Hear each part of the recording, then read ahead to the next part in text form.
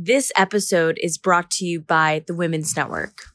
I think that's something that I've really started to notice as I get older is, you weren't really talking to me 2 weeks ago. Oh, but now my hair is straight and now all you want to do is have conversation. Interesting. And I think that that's something a lot of people don't have to deal with is the treatment that you get when your hair is different. And same thing with professionalism. Naomi brought this up as, having, box braids or, wearing your curly hair out. That's a little bit, having locks in the office. Sometimes that people perceive that as quote unquote unprofessional. So then my question is, well, what do you want me to do? Would you like me to shave my head? Would you like to pay for my appointment at a salon to get my hair straightened? Because if so, add that into my paycheck if that's what the requirement is. Because I'm just being me, baby. I'm just gonna come to the office looking like me, and that's all, period.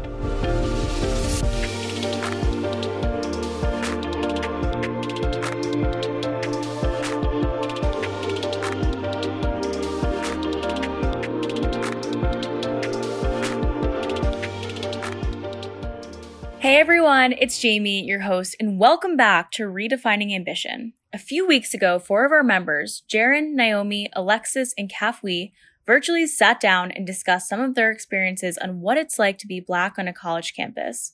If you haven't already listened to that 2-part episode series, I highly recommend you do so before proceeding to listen to this episode on their realities of Black beauty standards. I really hope you enjoy this episode. So introductions. Hi, my name is Alexis. I am a rising sophomore at Columbia University. I'm a pre-med student majoring in neuroscience and behavior, potentially minoring in either public health or something along those lines. Hey y'all, I'm Kafui Wasu. I just graduated Syracuse University with a double major in management and entrepreneurship and a minor in Spanish. Hi, everybody. I'm Jaren. I go to the University of Southern California. I am a rising junior studying communications with a minor in saxophone and music industry. Hi, my name is Naomi Lestage. I'm also a student at University of Southern California. I am a rising sophomore with a major in game programming with a minor in architecture and potentially marketing. I just wanted to say for this episode in particular, I feel like it's going to be a lot more personal, at least for me, than the other one. I know we talked about some heavy-hitting topics last time, but I think the experience of being like a Black woman and talking about beauty standards really hits home in a different way because it's something that becomes like engraved in your identity from such a young age, and it's something that you can never really get rid of. I think because we're women, our image is often intertwined with every single thing we do, no matter what. And because of that, the way we're seen by others impacts how we view ourselves to a whole different degree that I didn't really anticipate as a little girl. I definitely agree with you, Alexis. This episode being a little bit more personal because not only are we women, but we're also Black women. So we kind of have a double whammy. Like we have our race and then our gender as well. Or at least like growing up, it's it's really hard. With like society usually preferring like Eurocentric beauty, or at least that's what I used to always put myself at a standard towards until, recently when I started to think like, why am I putting myself at a standard for something that doesn't even look like me? I used to do like things like when I was younger, going on Google and typing in, beautiful woman or how to be pretty, and it usually came up with like lighter skinned women, or if they are Black, like preferably light skinned women with straight hair, and that's not a problem. Like they are beautiful, but it's also it makes that young Black girl feel like, hey, you're not worth it because your skin is a little darker. Like you were given a little melanin at birth and you're automatically ugly, and that really isn't the case. I agree, and I think it's kind of crazy when you think back to like the root history of like this beauty standard and like stereotype of Black women. It literally stems back to like slavery and colonization when, darker skinned women had to work in the fields, lighter skinned slaves got to work in the houses, and like anyone that kind of was seen as light was seen to be closer to the standard of being like white, and they were able to pass, which at the time was beneficial to them, obviously, and you can't fault anybody for that. But it's been like so passed down and ingrained even within the own kind of Black culture and Black society that if you're lighter, then then like things will go better for you. Or if you're lighter, like you're automatically going to have pretty privilege. You're automatically going to open doors that if you're darker, you might not. And I think it's just something that you're right. Like you don't think about when you're younger. Like no little girl is really like, oh, like look at the color of my skin when you're really young. But when you get to, even by the time like you're like 6 or 7 or 8, especially now with like the social media, like watching my little cousins grow up and like, they're like, oh, like, am I pretty? Or, oh, like, I don't look like that singer. Like, I don't look like that famous person. And it's mind boggling because I don't even think like our generation realized it because we didn't have that much access to like on social media or like on shows. They like are getting constant bombarded of images that don't look like them every day. And that's just so damaging to somebody's like self-worth and self-image to be consistently told like, you're not the standard, like you're not good enough. And I think it's definitely something that all industries perpetuate because they can know that they can make money off of consistently selling this one image of Black women in acting and movies. You have like the stereotype of like the angry Black girl, the loud Black girl, like the dark-skinned sidekick who's not wanted by boys, who's not wanted. And that is also a selling feature that people can then be like, oh, here's our skin lightening cream. If you use this, then guess what? Like you'll have popularity, you'll have the boys, you'll have whatever. Or like, oh, if you straighten your hair, you can be pretty too. You can like do whatever you want. And it's just something that like we should all be proud of, like the skin that we're in. We should all be proud of what we look like, our hair texture, our facial patterns, our Africanness like features. But it's hard, and it's consistently hard living in a world that does not want to accept our features as beautiful. Yeah, I think even thinking about like the classic microaggression that's you're pretty for a Black girl. And it's like that really plagued me when I was in middle school. And it was something that like when I was that young, I was always like, why just for a Black girl? Like, why can't I just be pretty because I'm pretty? And why does it have to be this scale of like, okay, well, you're up to the standards for a Black girl, but you'll never be as pretty as a white woman. Mm-hmm. And having those two sides, it's like, why can't I just be beautiful? Why can't I just look the way I am and be the way I am and everybody accept me for that? Why does it have to be this certain standard that's set apart from white women or Asian women?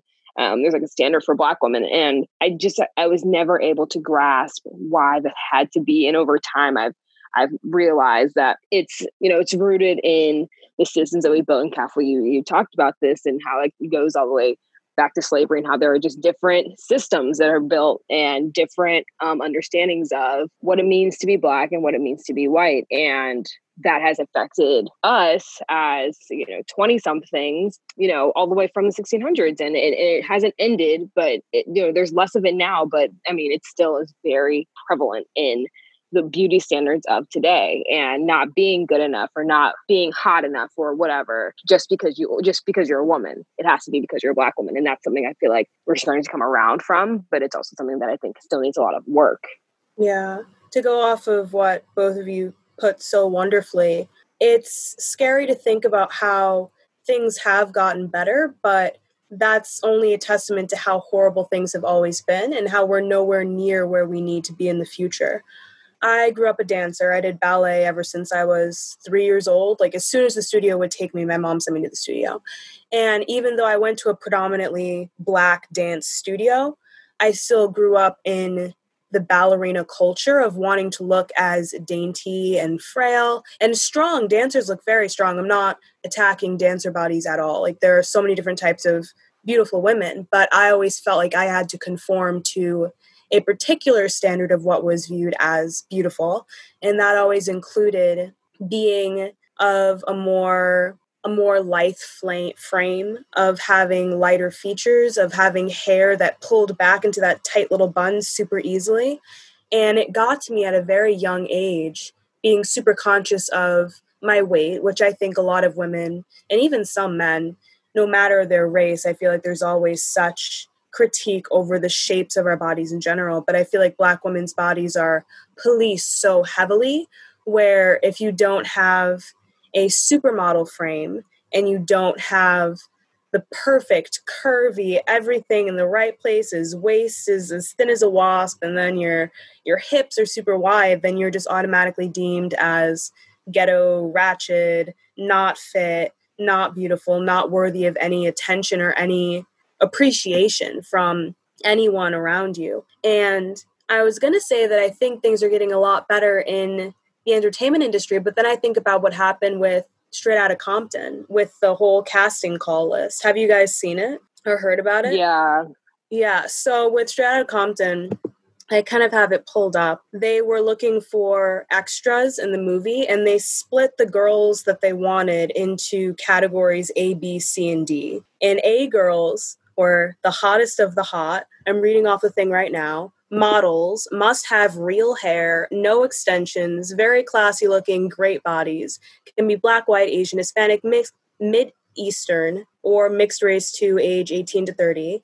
And then the B girls, these are fine girls, long, natural hair, really nice bodies, small waist, nice hips. You should be light-skinned. Beyonce is the prototype here, age 18 to 30. So Imagine I think it's Beyonce Beyonce's a B girl. Not even an A girl. Beyonce's the B girl. Right. And then the C girls, it says, these are African-American girls, medium to light skin with a weave, age 18 to 30. And then the D girls are African-American girls, poor, not in good shape, medium to dark skin tone. So, and when did Straight Outta Compton come out? 2015? Yeah. This is so recent to think that things like this are still happening. And kind of going off of what you said, Jaren, even growing up, I thought maybe I will be able to appreciate my own beauty, but it's still going to be capped off. Where even if I feel like I'm beautiful for my skin tone, that doesn't compare to the lighter girl over there or the girl with the longer and curlier hair over there. I always felt like almost with those A, B, C, D categories, because it's been engraved in our culture and in our entertainment for so long that you can only ever get to the top of your personal ladder, but that ladder doesn't apply to what's accepted by society as a whole. I really understand what Alexis is coming from with that. Like, I didn't grow up ballet per se, but I did do like dance and cheerleading for a very long time. And, I grew up in a mainly predominantly Black area in Brooklyn. But even though everyone was Black, I still had to deal with colorism and tokenism, even with the Black men I used to work with. I remember I'm pretty brown, like for my complexion. And I remember for cheerleading, they used to say, "Oh, you got to go in the back." They're like, you're not what we want to see. They're like, you have the body, but like your skin is not really it. I'm like, you're really categorizing me by my skin. The girls in the front, even I knew the routine, like the back of my head. They're like, you even have that fake hair in your head. Like, just because something's fake doesn't mean it's like I bought it. It is my hair regardless. Yep. You really don't. And what I hate the most is not that I'm in college. I'm a sophomore in college. I see everyone when I was in middle school. I used to wear long nails. I used to grow out my nails really long. I used to decorate it myself. I used to wear heavy jewelry.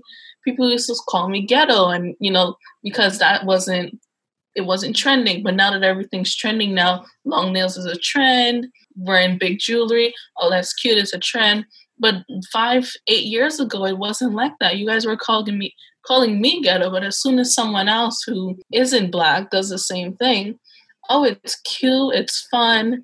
You just have to do it correctly. And what I absolutely hate the most, when I was on campus, even though I was on campus for a pretty short time because of Corona, I had a couple of people there. They would ask me questions like, "Hey, is it okay if I put on box braids? Like, we're friends, right? Like, why do you need to feel the need to ask me something like that? If you really have to ask me like that, you're extremely ignorant, regardless." And I really hated that I had to cut people off at my short time on campus because I don't want to deal with someone like that in my life. I don't know if you guys get what I mean. I do. Like, feeling like you have to be the one to give permission to your white friends to do certain things, and feeling like you're the one where, like, it's almost like you're the gatekeeper towards their own appropriation, which in a way is it's a tiring spot to be in. And it's painful emotionally to think about because a lot of these people, I feel like they don't have like bad intentions going into it. They genuinely want to know, is it okay if I do this? Is it okay if I do that? But then again, you think about when you're asking these people this. I don't know, Naomi, like I've been asked since I was like in middle school. My friends are like, can I get cornrows? Like, would that be bad? And who are you to ask like a 12-year-old whether or not you can do something just because they're Black? It's not anyone's place in a way. Yeah, I definitely get what you mean by that too. Like, that's why I personally, even though I do like games for my schoolwork, I study game design. I decide I prefer like makeup and beauty because it is a way for me to like express myself, or at least to like love myself in a way, and forgive myself of all the transgressions and all the things I've done to myself. When I was younger, I grew up in a Caribbean household and a Black area. I used to go to the 99-cent store and I used to bleach my skin, like scrub my skin with bleach. And I even tried bleaching my hair because I wanted my hair to blow in the wind. I wanted to feel pretty. I've done so many things to my skin. I really thank God I haven't broken out or anything from it. But the amount of damage I've done to myself mentally and emotionally is completely exhausting. So I've taken to makeup, and even within the makeup industry, some companies are really trying to use me for tokenism. And it's like, do I do this for exposure, or do I really have to sit here and like stay true to my own values? Like, do I want to be a token for this company? I don't want people who are of my own race to think, oh, why are you doing that? I don't want to be the gateway for my own people, but I don't want to stop myself from opportunities. I don't know if you guys get what I mean by that. Yeah, I think that if you have the intention of helping this company with its reach, and not in a way that like they have to come to you with the intention of how can we better suit the Black community? What is our makeup line doing that is not thinking of and helping Black women and Black men with their makeup looks, hair looks, clothing, whatever it is? Is there anything you can tell us, like saying, if they're talking to you, Naomi, is there something you can tell us or bring to light for us that we're not seeing that can help us better cater to the Black community? And I feel like that is almost a better route than just using a Black person to advertise a product without the intention of actually reaching the Black community. I think that that's where things start to become tokenism, because you don't have the intention of actually helping the person that you're using as a model. You just want it to look like, oh, we have diversity. Check the box and we move on, and great. We did our part. We're inclusive. Look at us. But you're not, because it's just the visual. You're not doing it behind the scenes. You're only doing it on your advertisement. You're only doing it on your website. And I think that's where companies really need to look into themselves and see, maybe I'm not asking the right questions. Maybe I'm not thinking of the right products here. Almost like skincare. Everybody's skin is different. Some people have oily skin. Some people have dry skin. Same with makeup. Some people have red undertones. Some people have green undertones. Some people are going to have darker skin. Some are going to have lighter skin. And those are things you have to think of when you're creating makeup lines. I feel like that's something that's often forgotten, or purposely forgotten, is, oh, well, whatever. Black women can figure it out. They always have, so that they'll just continue to do so. And no, that's not how it should be. I should be able to walk into Sephora, Ulta, CVS, wherever, find a shade for me that works for me, that doesn't make me look like a crazy person because it's not my shade, but there's not a middle shade in between these two that will fit me. I should just as easily as anybody else, be able to walk into Sephora, grab my shade of foundation, grab my shade of concealer, and be able to make myself make a face, make myself look good, make myself feel good. Like, I shouldn't have to be fighting the system to be able to do what my white friends are able to do with ease. That's not how it should be built. That's not how the system should be built. I feel like people aren't asking the right questions, and they're just assuming that if we just put something together, it'll suit everybody. But no, you have to think about how things are going to fit people differently. It's just inevitable, especially in the makeup industry. I think that's something that has to be thought about, and it's increasing. People are starting to think about that, and things are starting to change. But even with that, it's not enough. There aren't enough people doing it. I think that it's something that needs to continue to happen. It needs to be continuously talked about within the industry. Granted, I don't really know makeup that well, so I could be completely, ignorant to it. But when I recently started trying to understand makeup, and I know when I went to the store, it was, for me, I was like, I need somebody to help me with this. And I need somebody who understands my skin tone, who understands what I need for my face to help me work through all of these aisles and systems. And thankfully, there was a woman who could help me, and she helped me understand what my skin tone and the colors underneath my skin, what that looks like. But for a lot of people, you don't get that. You just walk into the store and you just buy something. So I feel like for the everyday consumer, that has to be an option. Everybody needs to be able to have an option for them to be able to go and purchase and go home with. And that's just the way it has to be. It's a non-negotiable. I completely agree. I feel like for too long, you would think on an economic level, like at the base level that appeals to companies, Black women have so much spending power. So why are you not creating products that easily meet their needs? There's if you want simple A plus B, if you want your business to make money, cater to clients that have the money. So many brands that I love and would love to support, but they have absolutely nothing that is in my shade range. The clothes don't fit me. The hair products don't work for me. It should just be simple math that it works out like that. And I'm tired of having to Google, good hairstyles, and then for Black women, because a Google search will just tell me just straighten your hair 3 times a day. And I'm like, where? Where? Or do you have 3 hours? Do you have the time to go through this after? I don't think so. So why are there not the same way other people can just Google things without having to think as an aftertone? Does my skin color, does my race affect my options? It should be like that for us. We're people too, and we deserve to have the same, equitable playing field, especially for when it comes to clothes, makeup, hair products, things like that, that for everybody else, it's not even a question that you would have to question, will this work for me? Yeah. It makes you feel neglected in a way. Because I remember even growing up, I think so many of us when we were younger, we were all into those little online quizzes and Disney Channel and all these fun little things. And I'd go online trying to find the cutest new trend to look cute in the school locker room or to look cute in the cafeteria.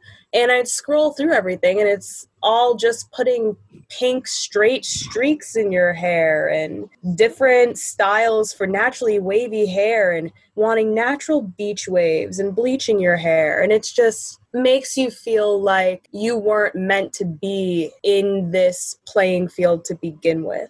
There just isn't a section for you at all. And I think when it comes to hair, it's so complicated because you have the neglect from the white community and from the community of people who don't have curly hair. And then you have the colorism within the Black community as well, which I think it starts plaguing you when you're very, very young in little microaggressions that you don't realize until you're a lot older, where the loose curls are so pretty. And if you are you familiar with 3ABC, 4ABC type of curl chart? If there are listeners who don't really know what that is, there's a spectrum that helps define your curls. And I personally don't think it's inherently racist. It's just a way to identify what curl or coil pattern you have so that you can find products that work for you. But 1 is completely straight and 4 is the tightest curls that you can have. And then 1 is straight, 2 is wavy, 3 is curly, 4 is coily. And then there's A, B, and C within all of those kind of getting curlier and curlier as you go along. And what I found, even with advertising in the media, if they want to represent a Black woman, they'll get the Black woman who has more 3C, 3B type hair. It's always the looser curls, the longer hair that's appreciated. And it's sad because that's the hair that I think mainly attributes towards more Eurocentric beauty standards, where they'll say, okay, here we have a beautiful Black woman. But if you dig deeper, are you saying she's beautiful because of her own features, or is she beautiful because she's replicating features that you've been saying are beautiful for so long? And I'm not in the beauty industry. I don't think I could ever get into it. I do not know how to do my makeup. I can hardly do my hair. I don't know how to do anything. Same. I just have a breakdown over how I don't know how to take care of myself. I don't know how to do anything. But I think I would be a lot more encouraged to get into these things if I felt there was more love being thrown towards hair textures that aren't Eurocentric in the slightest.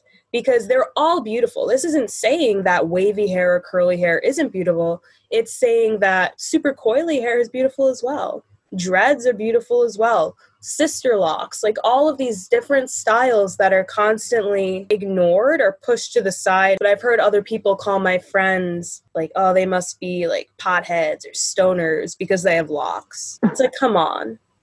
It's old. It's old. It doesn't make any sense. We're at the point where we should be able to educate ourselves beyond strictly relying on what the media has perpetuated for so long, which is that the closer you are to your African heritage, or the closer you are towards a more Afrocentric beauty, the further you are from what's accepted in society. And then it gets very messy because certain things that have been Afrocentric or that do have African roots get taken by women of other races, and then it's seen as beautiful. I know you guys were talking about this earlier, but I think like hoops and jewelry are one of the biggest things for me, where I don't know if it's controversial to say, but I don't really care who wears who. My problem is that you can't say it looks ghetto on a Black woman and that it looks cute on a white woman. Mm-hmm. That's where it becomes a problem with anything, with nails, with the whole aesthetic, with street fashion, with a lot of these influencers trying to dress like they grew up in any sort of urban area when they grew up in like a mansion in Pasadena. Probably it grinds my gears because it doesn't really make much sense to me how one thing can look beautiful on a certain type of woman and not on another woman. If the object or the piece of jewelry itself is beautiful, that beauty isn't restrained to Eurocentric features. You know, it should be appreciated by everyone. That being said, there are certain things like box braids and cornrows that do have such deep history in African heritage that they just shouldn't be worn by people who do not have that heritage. And I will stand by that, even though I know some people disagree. I think it's appropriation anytime you're taking something that has cultural significance and then just wearing it as a beauty standard. And that goes for any culture. I'm not going to go take something from Chinese heritage that has deep-rooted meaning and just wear it out on a night on the town. You know, it's not my place. It's not anyone's place to make a cultural item a piece of a costume. I think for us as Black women especially, hair is something that has been policed so hard, both within our community and without. I know so many of my friends from when they take them to get their hair relaxed chemically or like straightened, and they had that pressure from an early age that their natural hair wasn't acceptable, that they needed to straighten it or relax it. I'm lucky my mom somehow like managed to preserve my natural hair. I don't know what to do with it now, but every like week she would braid it and take care of it for me, so that she always said that she wanted to deliver me to adulthood with a full head of hair on my head. So I never had to go through that natural process. But I saw so many of my friends and so many of my friends now who are embracing the natural hair movement, which is great. But then I also see all of these people that are non-Black taking the same styles that we're using to kind of embrace our natural hair, finally. Kind of what you're saying, Alexis, about box braids and cornrows. And it's laughable to me that if I were to wear cornrows or box braids to work, I might get told that my hair is not professional, or I might get seen like I'm not a proper businesswoman because my hair is not the way society deems professional hair should look. But Becky from Malibu can put, sorry to any Beckys from Malibu that are listening, but can put cornrows in her hair, and all of a sudden she's trendy, she's edgy, she's stylish. But something that for so long we were told that we couldn't wear because we didn't meet the standard. For you to take something that people have felt pain over and turn it to your fashion trend is completely unacceptable. I definitely agree with you 100%. Like my last intern before, because I was a spring admin for my school, so I had the fall semester to myself to work, and I was working at Compass Realty, a big real estate firm in Manhattan. I was working with, I was obviously the only Black person in the entire office. Office has at least 100 to 150 people in there a day. Only Black intern, and think I was the only Black agent in the entire place. That's fine. I was working with, a white woman, and the boss was a white guy. And I remember I just got my hair done. I used to have my hair in a little ponytail, my natural hair. I used to slick it down. Then for the rest of the summer, I was like, I'm going to do box braids. I did my box braids. The amount of looks I get a day, it got to the point where I ended up, because it was short braids, I ended up putting a wig on instead, because I felt so shamed. And now that I think back on it, I'm like, why did I have to feel so ashamed by people staring at me? And I remember when my boss, she had showed some of her friends. She's like, oh, look, I did this really cute style. And I was like, she showed it to me. She's like, don't you think it's cute? And she had long blonde box braids. And I was like, I'm wearing long blonde box braids, but everyone's here looking at me like I'm an alien. Like I look like they treat me as if I'm from another world. I look completely weird. Even my body, my body type. I'm pretty thick. I'm not really a straight person. I have chest, I have hips. So I would wear, really tight pants. So it was summertime. I'm not gonna wear really heavy jeans that used to stick with really like professional clothing. And a couple of people would ask me, they're like, why is your hips like that? Like, what do you do? And I'm just like, I was just born this way. Like, I don't need people. I hate when people ask me things about I'm completely natural for. And there was one day the company had a little get together at the end of the summer to celebrate the earnings. And a couple of people came with basically blackface. They came with dark foundation. I know she's a very fair person, but she came in this looking as dark as me. And I know for a fact that was not a tan. That was not a tan. Came in here and she was like, oh, don't you like how I look? Like they always want input on Black culture from me, being as I was the only Black person. Completely hated that. And it used to grind my gears, but I would hold my tongue because I didn't want to lose my internship. I ended up still losing my internship due to a disagreement with my boss Judy, because she felt as if I was questioning her too much stance on race. She would say she was from the Bronx. Why can't I wear, like, that's Black culture? And I was like, poverty isn't Black culture. It's something systematic that we just happen to be there. Just because you were poor doesn't mean that you can wear my clothes, you can wear my hair. And the same job, people are bothering me for my hairstyle that I ended up feeling so ashamed. I had to conform to Eurocentric beauty. And I still lost my internship on racial tensions with you. I think one thing for me that when I was in high school, I dealt with a lot. Well, I never wear my hair out. I am a bun girl to the day I die. I bun every single day. It does not matter. And my mom hates me for it. But you know what? It's what I feel comfortable doing, unless my hair is straightened. And when I was in high school, it would be like once a year. I would wear my hair out one time in the entire school year. And people would always want to touch my hair. I don't know what it was about me wearing my hair out like everybody else does. Everybody else wears their hair out. I guess me having a huge afro, like I have long hair. I know this, I live with it.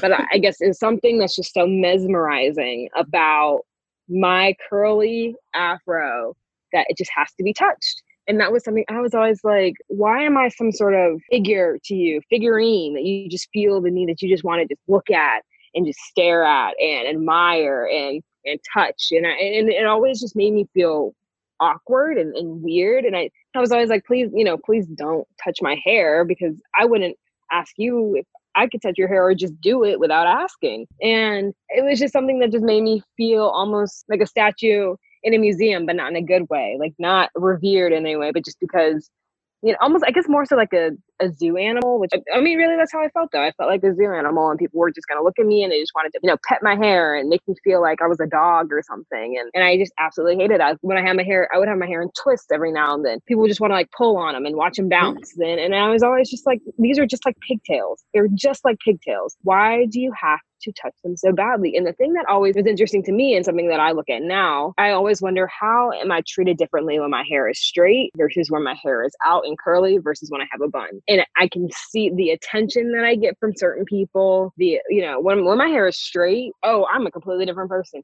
Oh my gosh, you're so beautiful. Oh my gosh, you look so good. Oh my gosh. And it's crazy to see how when my hair is straight, and my hair is probably like goes to my elbow maybe when I'm standing up straight, and my hair is very long, and when it's straightened, people are just mesmerized and just they feel like I'm just so much more beautiful than when my hair is in a simple bun, like it is every day. Maybe because it's something different, But at the same time, I don't think that me having a bun should change anything about my value or my beauty because, me having straight hair, okay, well, as soon as it touches water, it's like a mermaid. As soon as it touches water, it's going right back to curly.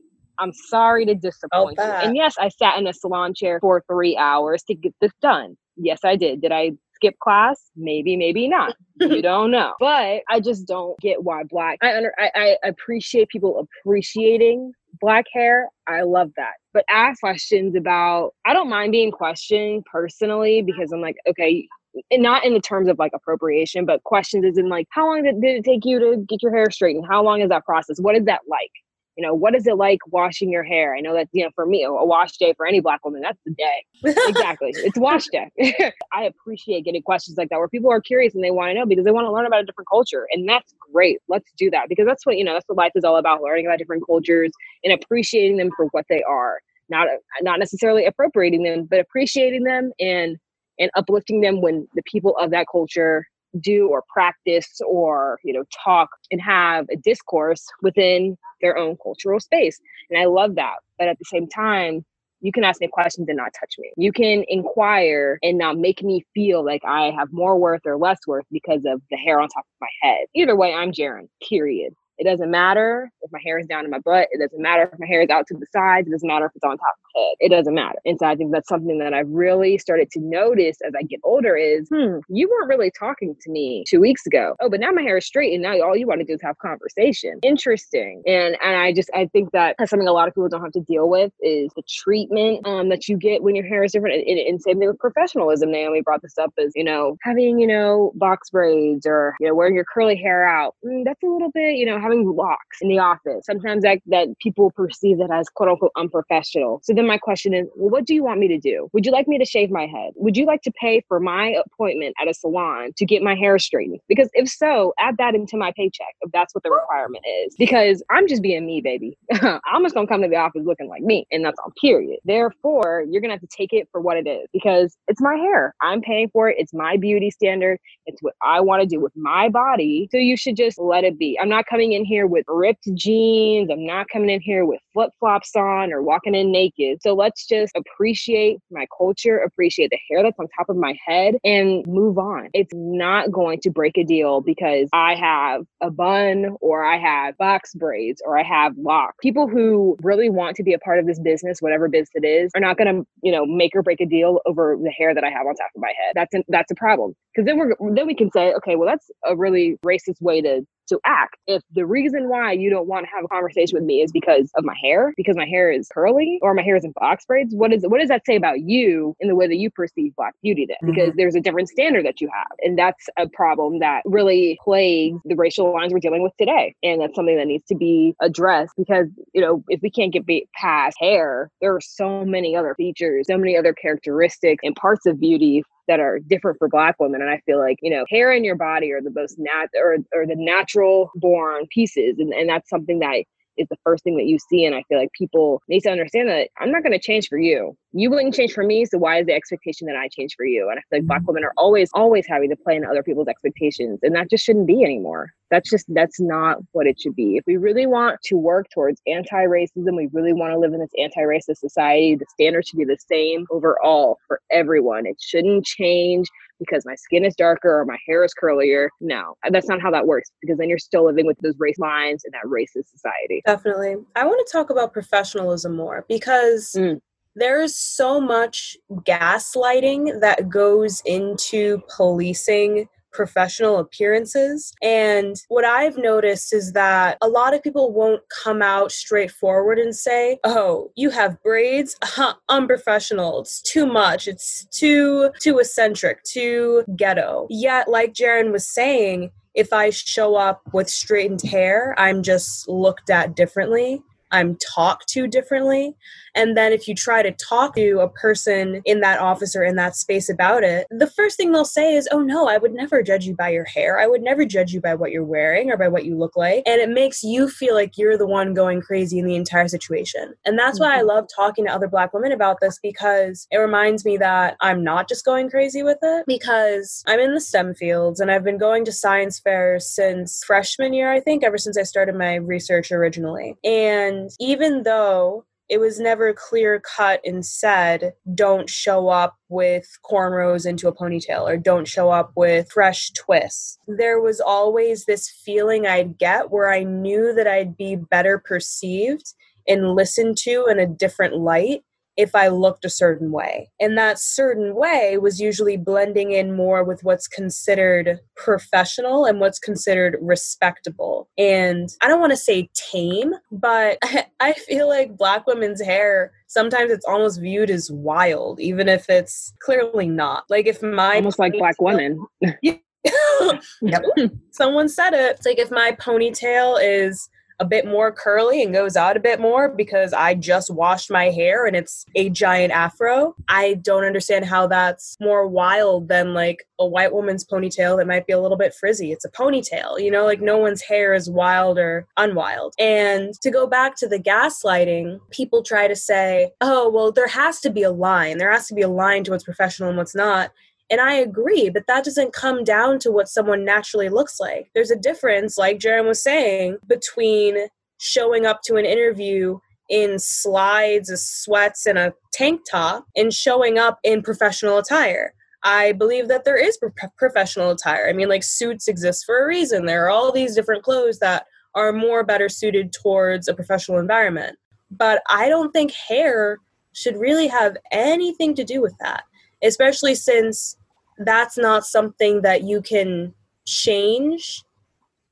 Well, you can straighten your hair, but it's not something that you can change quickly. It's not something that you can change naturally. It's not something you can change easily. When I wake up in the morning, I have the option of whether I'm putting on dress pants or a mini skirt. I don't have the option of my curl texture. That's just how my hair looks. That's how I was born. That's how it manifests when it gets wet, when it's humid outside. Oh my gosh, the horror stories of thinking you straighten your hair to look nice for some fair or something, and then it's the middle of the summer, and then it's really humid outside, and your ponytail does not look like that perfectly straightened ponytail. Yep. Quick story time, since I'm thinking about summer. A few summers ago, maybe a lot of summers ago, I was pretty young. I went to the Erie County Fair because I'm from Buffalo, New York. Oh, we forgot to say where we were from in our intros, but we're going to do something anyway. But I'm from Buffalo, which is in Erie County in New York State. And there's a big state fair every summer. And you know the guys that always sit in the dunk booths and they try to like aggravate the crowd so that you'll pay to throw at them?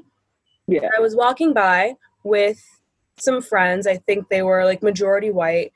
Or at least I was with like a group of like white girls who were my friends. And he said, hey girl with the horse tail for the ponytail. Hey girl with the horse extensions. I know. And I was like, don't do it, Alexis. Don't do it, Alexis. Don't say anything. Do not give that man your money. But to think that I even remember that. And it was like one statement. And I was really young. I was probably like 14 years old. And people will say, oh, well, it's just a joke. Don't be too sensitive towards it. And I mean, that man wasn't trying to come for my whole existence, but that mindset, to know that that's in the back of someone's mind, I don't think that's only in his head when he's sitting at that dunk booth. And I think notions like that are constantly playing in the back of people's heads. And maybe it's just me going crazy. I don't know. But ever since then, I'm always thinking, oh, even if I do straighten my hair, it's just going to look like a horse ponytail because that's what that guy told me when I was 14 years old. And then you go on TV and you see a lot of these media figures, and whenever a Black woman is portrayed as the love interest and she has this gorgeous, long, straightened black hair that's just not kinky in any way, shape, or form. And it's just so gorgeous and luscious and blows in the wind, like Naomi was talking about before. And it starts so young. And to think that people don't have a problem saying something like that to little girls, it makes me think of how many times that's happened to so many Black girls across the country where their hair is mocked in its natural form just because of how it is. I feel that 100%. Like I don't want to add like another story time when I was And I was in high school. For my architecture project, we had to present our design to a Long Island City company. So the citizens of like Long Island City and Queens, New York. I'm from New York City, by the way. I live in Brooklyn. So I was there. It's a big old studio, and my group member, I'm not going to name his name, but he's white, and he had asked me, as I was also one of the head designers for the like draft things. He was like, he's like, are you really going to present like that? Like, can't you make your hair neat? And mind you, I had my natural hair with a ponytail, like a puff low ponytail. And I was like, you think I could change my hair? Like, we have 5 minutes to present. And just like thinking back to all the things that he's also said to me, like he was a close friend of mine until recently, because now thinking about it, he used to ask me a lot of questions like for my hair. Like there was one time I came to school with straight hair, a straight wig. I hated it. I don't know why, but I just didn't take to it. I hated it. I didn't like how I looked. It wasn't something that framed my face, and I just really didn't like it. And the amount of comments I got, everyone, oh, you look so pretty. Oh, they're like, oh, some people are like, oh, I like this one. Because I used to change my hair pretty often, every 2 to 3 months. He's like, oh, I like your hair. You look so pretty. The amount of comments I get. But as soon as I take that out, it's, oh, you're back in that hair. It's like comments like those. It's like really small microaggressions. It really gets to you sometimes. That's also why I really trying to go into the beauty industry, at least just for a hobby, because it helps me personally to redefine myself, because I've always thought I was going crazy. I was like, I would swear when I tell people, they're like, oh, the common line people will tell me is, oh, you took it out of context, you're overreacting, why can't you just take a joke? Like, I'm tired of it. That's not a joke. A joke is if you say something funny. That's not funny. That's completely ignorant, and you need to recognize that and change that. I'm tired of having to sit down and explain myself. Some people are like, oh, why can't you change it? Like, your hair's been like that for a month. Why can't you change it? If you want me to change it so bad, give me the money so I can go to my hairdresser, because that's at least 7 to 8 hours for me in the chair. Right. I think that too, with the whole, like, it's a joke. I mean, 2 things for that. One, how would you feel if somebody made fun of your hair just because it was? There's not even really a because, but just because it was what it was. Just because it's curly and that's a joke. I don't understand how that's a joke, because you're making fun of my appearance. And that's my second thing is, you're bullying me about something that I can't change. I can't help that. It's just the way that, unfortunately, I was born with, and that's just what it is. And I think always having to feel like you have to live up to this perfect standard is so hard. I know for me, growing up, and even now, not being able to do a lot of hairstyles with my sister. She's younger than me. She's 18, and she loves doing hair. She loves doing hairstyles, doing braids, twists, XYZ, whatever. For me, it's like I wash my hair, I get out, I put it in a bun. Maybe I'll braid it, and maybe I won't. I just don't like messing with a lot of stuff. And for me, it was always really hard because, and not to throw my mom under the bus, I love my mother to the day I die. She's the best woman in the world. But I always had this pressure of, okay, your edges have to be perfect. You have to put your bun up. Your kitchen is looking a little bit, for those who don't know, your kitchen is like the bottom back of your hair. That's the best way I can describe it. It has to be brushed up perfectly. You need to slick everything down. You can't have any flyaways, because this is just going to school, like not going to an interview, not going to a performance. No, this was just walking in the front door of my middle school. And that always put a lot of pressure on me to just always feel like I needed to look perfect. And if I didn't, I wasn't good enough.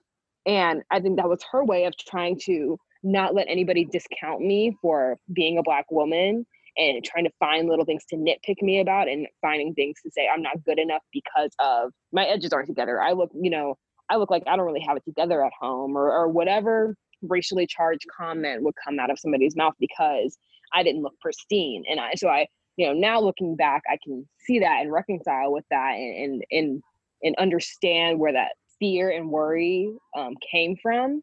But when I was a kid, it really did damage to me, because I just always felt like I can't do my hair because I can't get it perfect. I can't do anything with my hair. I don't understand what this product is. And it was just so overwhelming for me, because there's so many standards for us, and there's so much we have to live up to. And as I've gotten older, I've been able to really be patient with myself and say, you know what, if you just want to do a bun, you don't want to do all this twists and all of the, the braids and things, that's okay. Everybody has their own pathway to do things, and that's okay. Do your bun, girl, and be happy with it. But it just makes it hard because there's this, for Black women, it's you have to be perfect at all times. You don't have a choice. You don't get to have flyaways. You don't get to, look a little crazy or, have your hair, coming out the side of your head just because, you threw it up real quick and you just had to jump out of the car. You can't just throw your hair up real quick. It has to be, you have to put in the product. You have to brush it down. You have to put it up, put on a headband. If you're not going to, put gel on your head, just put on a headband, put on a bandana, make it look like, you've got it together. You can't just, run out the door and just throw your hair up in a ponytail. It's just not what it is. And unfortunately, that's the standard that, that people have set in the US and I'm sure in the world, that Black women have to look perfect at all times. And if you don't, you look, oh my gosh, you look so trashy, girl. You look ratchet, you look busted. You just, oh my gosh. And it's like, it's like a switch is flipped.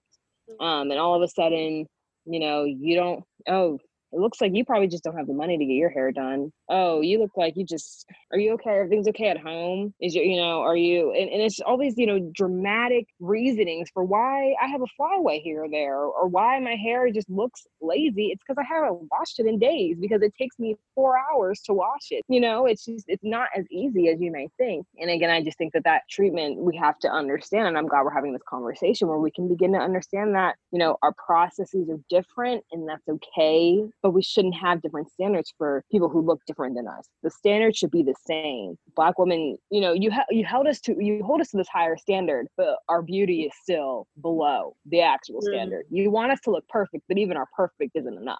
Mm-hmm. And that's something that I think we just have to understand that that's not okay. We can't keep doing this because we're damaging little Black girls. There's a video, and I'm going to butcher it, and I'm sorry, but there's a video of this little Black girl and her mom or her older sister is brushing up her hair. Yeah. And she says something along the lines of, I look ugly or I'm not pretty. And mom takes a minute, and it's just like, you are beautiful. No matter what people tell you, you are beautiful. And the little girl's probably 5. If not younger.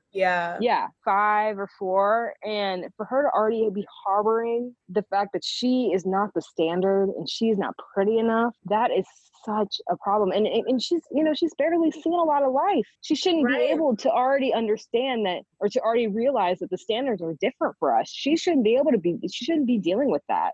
And she is. And hopefully, I don't know her personally, but hopefully she is now seeing that she is beautiful no matter what she looks like, no matter what her hair looks like. But, it's engraved in us so young. And I feel like that's not the same for everybody. And that's why a lot of us have problems with, learning our hair and understanding our hair and feeling like our hair is enough, because people make us feel like it never will be. I think now, especially, I'm glad we're having this conversation because it does help me realize we all have had different experiences, but we can unite over these common things. But I think it's so important for Black women, especially, to realize that, yes, to let the world do whatever. They have these crazy standards that we don't necessarily live up to, but that it's okay because we in ourselves are enough. I think it's so important to push that internal self-validation among each other as Black women, to uplift your friends, to tell them that they're beautiful, to tell yourself that you're beautiful, that your hair is beautiful, that your body is beautiful, no matter what. And just start breaking those kind of external chains, because we live in a world that really is not meant for us to live in. And it sucks to admit that, and it's hard to hear. But if you keep trying to seek validation from a world that doesn't want you, you're never going to find it. So it's really up to us amongst ourselves and to ourselves to really build up that idea that Black women can be beautiful in any shapes, any sizes, any forms, any hair texture. And then we'll be able to be no, you're beautiful, because she probably herself came to the same conclusion that we're coming to now, which is that we really have to be there for ourselves, and we have to like take care of ourselves in that way. I definitely agree with you guys. Like I say, like for the standard of beauty, like in the U.S., different from the Caribbean. Like my family, they're from Trinidad, and so when my mom told me when she was in Trinidad, everyone is mainly Black, or even if you're not Black, it's Indian. There wasn't really like standards on beauty. Everyone kind of had the same complexion. There wasn't really that. She's like, she didn't really face colorism until she came here.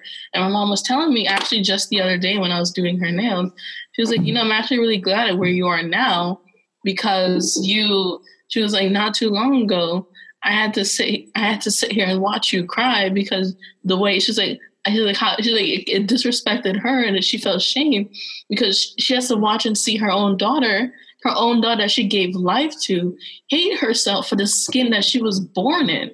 My mom said she's like, you hated your skin, you hated your hair. She's like, you like nothing about yourself, and that is completely based on what society put on you. She's like, I'm really glad that now you're standing up for yourself. But she's like, that was heartbreaking to see. As a Black mom, she has to watch make sure her son is safe from police officers, and make sure her daughter is safe from society and not the weight of society and Eurocentric beauty to crash down on people. Because I know some girls who are my age and they're still like considered, too white for the Black community because they choose to adopt into this Eurocentric beauty. They keep their hair straight. They make sure and get it relaxed every 2 weeks. They make sure they don't have any flyaways. It's really crazy how the way standard of beauty here in America is versus like in the Caribbean is really different too. Yeah, that's so interesting. I didn't know that myself. I think it looks like we're coming up on the end here. I think one thing that I want to ask everybody is, what is one thing that we would all share as either a piece of advice or just a word to young Black girls, Black women in this community on beauty standards and how we fit into the society? Does anybody have like I feel like everybody maybe could share a piece of advice from something that we've dealt with, or something that's helped us along the way to get to where we are now. I would say for any like young viewers listening to this podcast, like don't be like me and go on Google and Googling like beautiful woman or the beauty standards. You should search for those answers within yourself, because you really can't. At the end of the day, how you feel and how you need validation from yourself before anyone else, and that's on period. I guess I would say it's kind of in a similar light. Learn to be your own judge.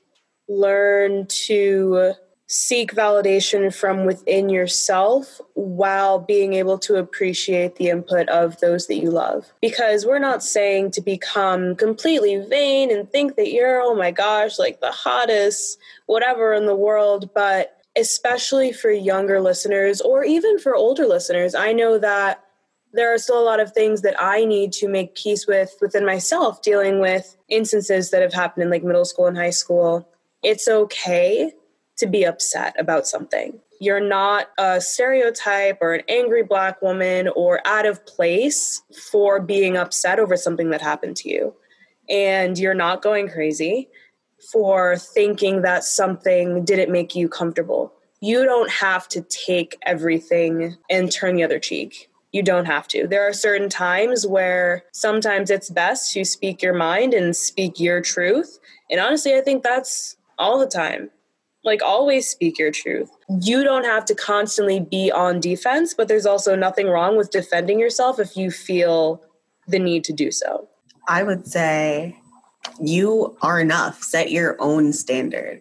You will not necessarily fit in with other people. You will not necessarily act the way that other people think you're going to act. But as long as you know 100% who you are and you can stand on that, no one can take that from you. If you know your identity and you know who you are, what you stand for, what you believe in, and what you want yourself to be, at the end of the day, that's what's important. That's what remains. And the world will try so hard to shake you off that pedestal.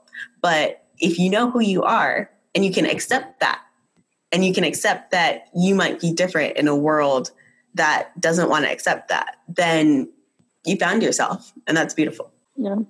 I think I would say your voice is valid. What you feel is valid. I think that something a lot of us question and or have is imposter syndrome, and believing that, oh, we don't belong in this room. Oh, I'm not good enough. Oh, I shouldn't have done that, or I shouldn't have said that. And I think as women, but specifically Black women, any room you enter, your voice should be heard. It will be heard. Don't try to filter yourself.